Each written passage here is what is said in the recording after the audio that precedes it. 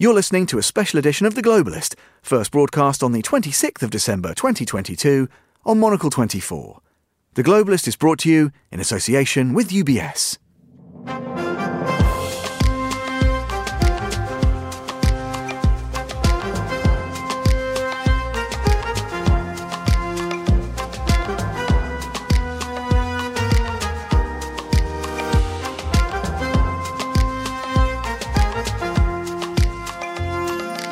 Hello from Midori House in London. Welcome to a very special edition of The Globalist here on Monocle 24 with me, Tom Edwards. Today, we're looking ahead to 2023. Somehow, we'll try to pack all the major issues into less than 30 minutes, from how the global community will deal with Russia to getting out of a cost of living crisis.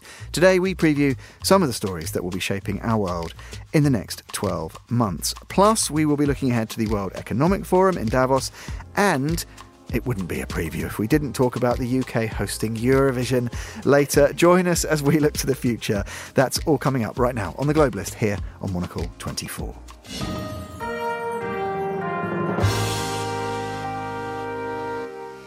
You are listening to a special edition of The Globalist on Monocle 24 with me, Tom Edwards. Over the next half hour, I have a special panel of experts here to help me preview the year ahead. They are Rachel Cunliffe, Senior Associate Editor of The New Statesman, and the journalist and broadcaster, Barbara Serra. Welcome to you both. I won't say welcome to 23 just yet. Let's start, though, with on a more personal basis. Do you have a personal resolution for the next 12 months? Barbara, I'll throw that to you first of all. Do you know, I'm going to be quite smug because I'm actually stuck to my resolution from January, which was randomly to take up ice skating, which I am stuck to. I know it's and you know, I'm no longer, let's just say I'm in the second flush of youth, so falling on the ice now is not like it was when I was 15. I just went last Christmas at one of the ice rinks around London, remembered that I loved it, and actually have stuck with it. So I guess for 2023, I want to keep on doing it. I'm still rubbish, don't get me wrong, but at least it's fun. Wow, I'm impressed. And we had some appropriate conditions in the build-up to Christmas here in London, didn't we? It got very, very icy. Maybe the luge or something next? Bobsleigh? No, I'll just stick to the ice skating. God, that's completely wrong-footed me. Rachel, what about you? I don't have anything that impressive. I actually crowdsourced this on Twitter to see if anyone else had any good ideas of New Year's resolutions. And the best one I got was try to procrastinate more, but maybe later. Oh, that's clever. And I think I could stick to that one. So I think it's important to choose achievable goals. So that's what I'm going with. Very good stuff. To start with, let's look, though, to Ukraine. It's 10 months on since Russia invaded. There have been sanctions and threats made by countries and governing bodies against Russia. But how far can they go? Will they continue? Will the world be able to get on with what is the largest country on the planet? Rachel, I'll come to you first of all. How to deal with Russia in 2023? I do appreciate that's quite a big question to be thrown. It's a huge question, and I think you have to start off with the understanding that no one knows, and the reason that we don't know is because there are no clear off-ramp scenarios, at least none that don't involve nuclear Armageddon, which we're all trying to avoid. The idea that maybe there could be peace talks, that maybe Putin and Zelensky could sit down and come out to some kind of deal, really just seems further away now, almost than it has been at any point in the last year or just as far. Russia refusing to negotiate until the West, the US and Ukraine, recognise its annexation of 4 areas which it's not even holding the territory at the moment. It's just claimed ownership essentially, even though it's not even there anymore. And also, I think making the condition that Zelensky isn't in charge of Ukraine for those talks to go ahead. On the Ukrainian side, obviously Zelensky has said that he won't negotiate with Putin. It would have to be someone else.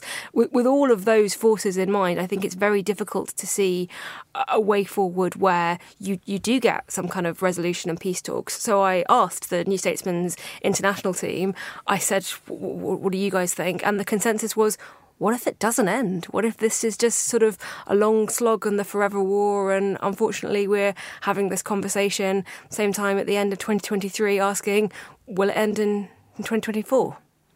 Well, Barbara, I mean, there's the rub, I guess. And what is scary is quite a few of the people we speak to here at Monocle talk about an era-defining or redefining moment, the nature of this conflict, the position of the two players and all of the other sort of proxies and stakeholders.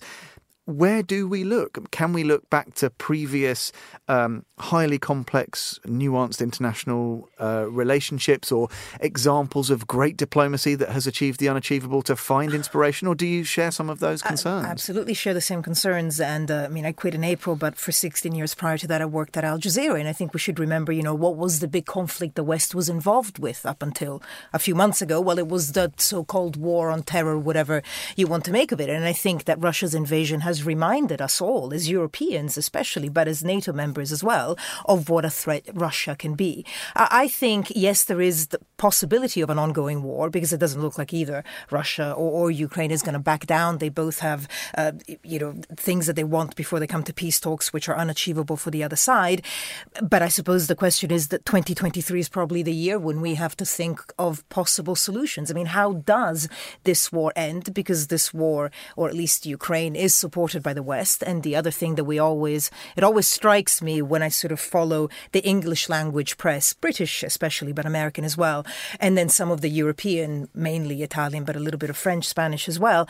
We have to remember that there is a big split in Europe when it comes to supporting Ukraine. Now, no one is necessarily in Russia's camp, but a lot of Europe is divided in what they call the peace camp and the justice camp. So the justice camp wants, justice for Ukraine, and the peace camp is going, well, yes, Russia was wrong to invade, but we can sustain it, blah, blah, blah.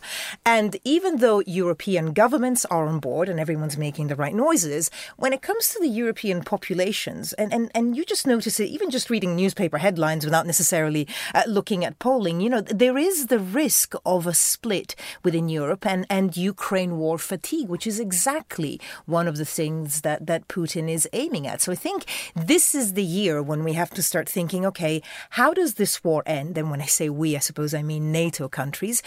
Perhaps Ukrainian membership to NATO could be one of the things that is up for discussion. Ukraine is not going to like it. A lot of people aren't going to like it. But it just depends how long we want to, again, I say we, the NATO countries want to or can keep on supporting Ukraine. But I don't think we should ever underestimate what a threat Russia is, to not just to Europe, but to the concept of democracy. And indeed, does that threat increase with time as frustrations grow? Is it then more expedient, Rachel, almost to ask, rather than how do we sort of deal or speak to Russia, how do we try and ensure that Russia in some way cooperates with the global establishment? Maybe for 23, it's more about focusing on how the external cooperation works, whether that's between Brussels and Washington or Berlin and London and Paris or wherever we look in the world. Is it more important to look at a cohesive approach and ensuring a unanimity of approach from without, rather than trying to worry about how we talk to Putin, who one imagines is going to become ever more desperate? Certainly, I think it is. I think it's also a priority for all Western countries to kind of almost look domestically, look internally at how their economies work in the medium and long term with relations with Russia at the point that they've been. So we're going to talk a bit later about the cost of living crisis and all the sort of political and economic consequences of that. But I think it's certainly the case that this war and the effect it had on the domestic politics across Europe caught a lot of Western leaders by surprise. The spike in the cost of energy, the spike in the cost of food, all the supply chains, the increased risk to inflation, not saying that it's entirely caused by Russia's invasion of Ukraine, but that was obviously a key factor. And I think Barbara is absolutely right to talk about Ukraine fatigue on the part of electorates in Europe who are exhausted and worrying about getting through the winter and feeding their families, and the national politicians trying to work out how do you fix these domestic issues when they have very clear overseas causes that you can't really do anything about. So I think if you're looking at strategically what should Western governments be doing given that they can't negotiate directly with Putin, Russia-proofing their economies and trying to look at, in particular, energy security and ways to safeguard the economies so that we're not relying on what will Putin do, will he act reasonably or not, in order to get through some of those national issues. Well, we will indeed come on to the energy crisis, energy interdependency, etc. later. I just wonder, is there an opportunity here? We talked a little bit over the last kind of 18 months, 2 years about the return of US foreign policy with Biden. It seemed like a sort of grown-up was back in the room.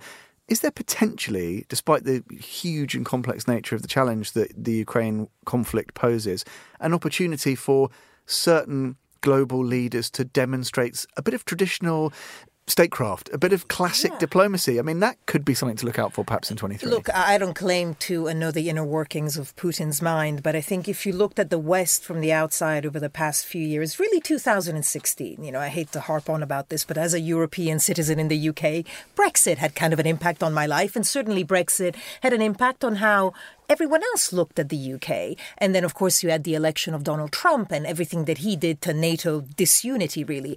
And so I think what Putin saw, and I think what a lot of people from around the world have seen, is a weakness within, whether we call it NATO or the West, whatever we call it, a weakness within the cohesive nature of all these nations. Now, I know that this podcast is meant to look forward and not look backwards, but I think if we do look forward, yes, we're talking about Ukraine, war fatigue and everything, but it'd probably be a good opportunity to remember what our values are, what we stand for, and that democracy is one of the crucial ones. And, again, we'll see who wins the US election. We don't know who's in the running yet. But, those things are important. And I think we'd forgotten that, Well, I guess on that point, before we can talk about executing a statecraft, we need to have the personnel, right? I'm not filled with a great deal of optimism about the calibre of some of the public servants, certainly not here in the UK. But if you look to the US, it's still a very muddled field of candidates. It still looks a bit like the GOP can't figure out what to do about Trump. Is that another thing to look for in 23? Maybe a return of a bit of quality to the field in terms of the political personnel who are available? Well, I think if there is a job vacancy, Emmanuel Macron is very much pitching for the role, certainly in the absence of leadership from the US and from the UK. I think he sees himself as this sort of global mediator between the West and Russia and even China. His best friend, apparently, he'd have you believe, is technocrat Rishi Sunak here in the UK, a British Prime Minister who doesn't seem to have any views on foreign policy at all,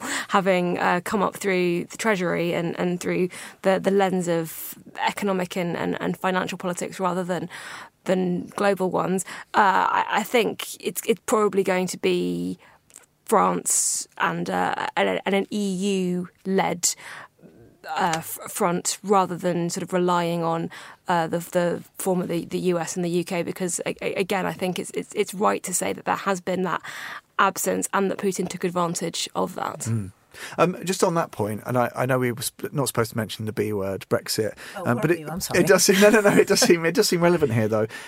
What happens to the UK then in the next 12 months? Because it feels like to present exactly that kind of united front, we need to put our chips in with our European brothers and sisters, but that is politically complicated as a manoeuvre for Sunak to pull off. So what do you think the UK should do? We need to be aligned with Brussels. There are ways to have cooperation with the EU without being in the EU. I mean, even as an EU citizen in the UK who wasn't keen on Brexit, I don't think we need another referendum or any kind of moves to rejoin the EU. But I do think that there are ways in which the UK can cooperate with the EU, especially when it comes to issues of security. And I do think that even the most ardent Brexiteers who back in 2006 didn't want anything to do with the EU in any way, shape or form, I think now, 6 years later, are perhaps more open to it'd be crazy not to cooperate. I mean, no one's ever said you never cooperate with the EU. And I do think the UK is symbolic. It's always been that step between Europe and the US. I suppose when it comes to mentality, it kind of relates more to the US than other European countries, but remains, of course, a European country. It's impacted by the energy crisis. When it comes to issues, that are right or left wing, like the National Health Service, it still has more European roots than, say, the Americans that hate anything to do with what they perceive to be nationalized healthcare. So, no, I think there absolutely has to be I think the UK would be crazy not to. It just depends whether Rishi Sunak can control some of the members of his party who are very resistant even now to any kind of cooperation. They certainly are. We're looking ahead to 2023 here on this special edition of The Globalist. Hear more from Rachel and Barbara after this.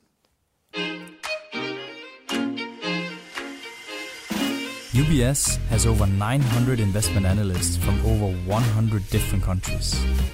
Over 900 of the sharpest minds and freshest thinkers in the world of finance today. To find out how we could help you, contact us at ubs.com.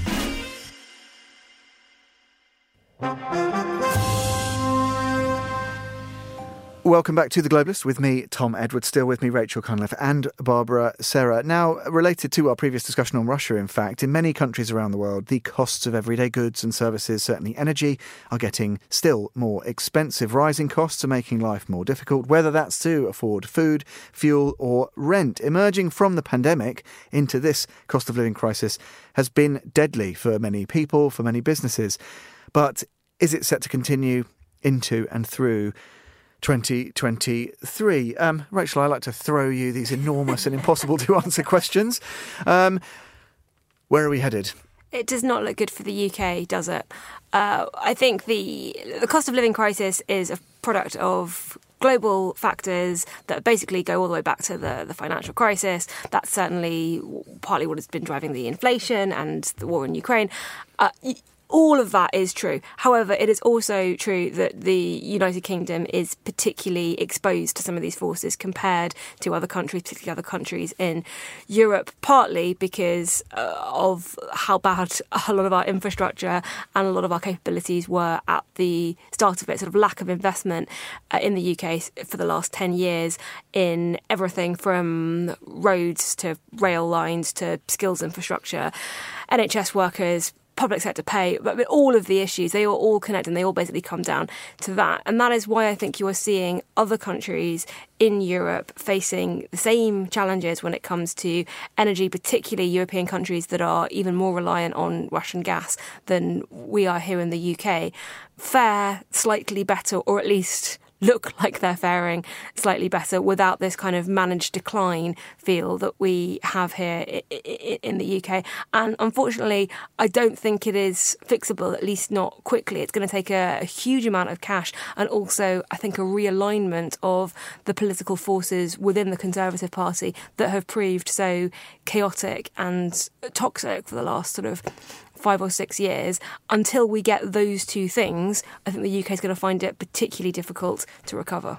Well, yeah, I was going to ask you both a little bit about who fares better, who fares worse. I think that managed or mismanaged decline that we have here, the UK stands out head and shoulders as one of the biggest potential losers. But what I guess is interesting, Barbara, and I wanted to tap into, I know you've written and been talking about this recently, is this sort of sense that these challenges prompt an ever more almost sort of radicalised right-wing agenda. We hear it from the right wing of the Conservative Party. Obviously, we've seen this manifesting itself across other countries in the EU bloc. How scared should we be that the cost of living crisis presents yet another compelling front for nationalists and the sort of the far right leaning? Absolutely. I mean, I've done some studies and some work on, the sort of rise of fascism and then the war period. And it's always when people are scared about the present that you tend to look back to the past and think, oh no, but things were better when X. Now, and again, looking at the UK and the rest of Europe,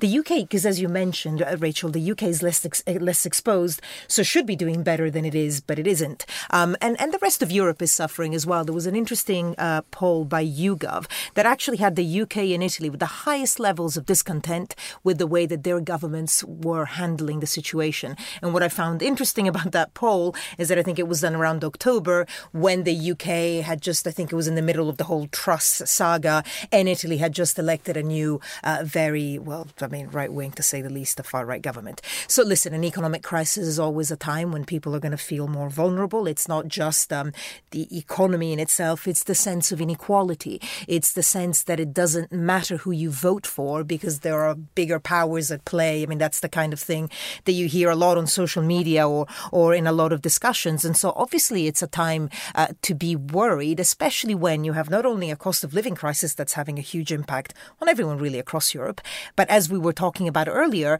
a kind of shortage of inspirational political figures and a total absence. We were talking about countries. Well, Germany's kind of gone missing in action. And Germany is the key country in the EU, always has been. It was always well balanced by France and the UK. That balance balance is going to have to change. But Germany has always been, in many ways, the engine, and we don't have it now. So, is it a worry? I mean, absolutely. I can talk about it later as well, because I know we'll be talking about the global economy as well. But it's always a sign, and we are seeing it across Europe in the most unlikely countries. Again, I don't want to look back, but when you look at Sweden electing a far-right, party, or, giving it a sort of considerable power in the new government. Italy, the first far-right party, at the heart of EU institutions. Marine Le Pen, did a lot better than expected. She didn't win the presidentials. And even that... in Germany a couple of weeks ago when they sort of exposed that coup. Now, the coup may have seemed ridiculous in a way, this prince that was going to be put in charge of of a new Reich, but it kind of shows you that we shouldn't underestimate these forces, because at the heart of them is always a lot of discontent. And we also come off the back of a pandemic. A lot of people had in Europe, the whole vaccine issue could be very controversial. So, economy always a red flag. And now, Rich, I sense from your introductory remarks that you may not have a great deal to add, given what I'm about to ask you. But is there any prospect at all, certainly if we look at Europe, of any politician or any bloc or any unlikely alliance surprising on the upside in 23? Do you think that because of the nature of the challenge, how scary it is for so many people, and because of the fear factor actually that surrounds it, politically, economically, and from just in the day-to-day, that it may prompt something surprising on the upside? Is there any hope of that, whatever?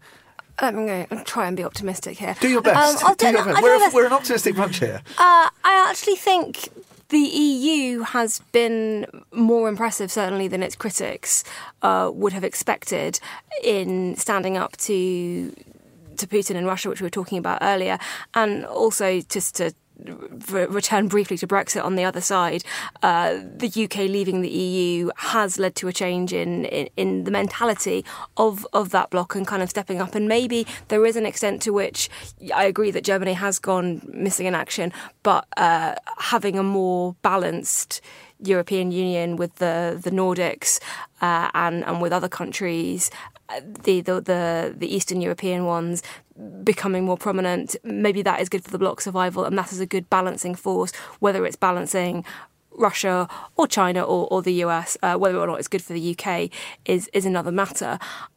On populism and sort of the economy, the slightly positive thing I would say is that it looks like it's going to be a really, really hard winter, but so much of this is energy related that some of that pressure will alleviate as the weather gets warmer in spring.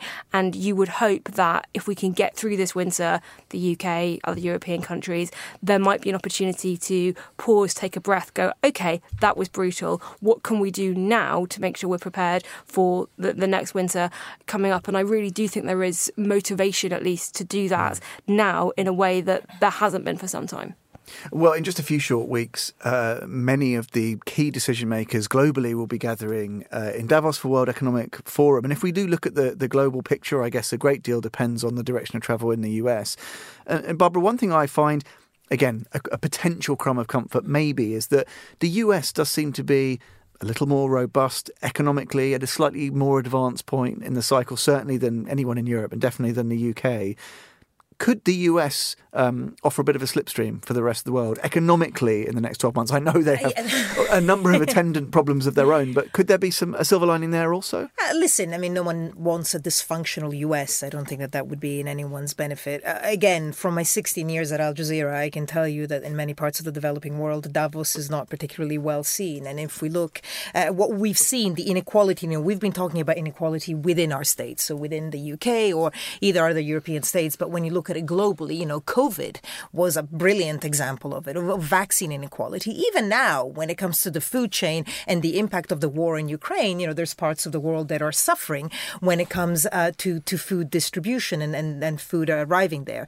So listen, I think a lot of things need to be re-examined. I'll put my hands up. I'm not an economist, so I'm not going to bore you with my assumptions or my thoughts on Davos. But I do think that there is a discontent. And I think increasingly, we talked about NATO and Western identity. And I think when it comes to Russia, absolutely that's necessary. But I do think we are becoming an increasingly interconnected world.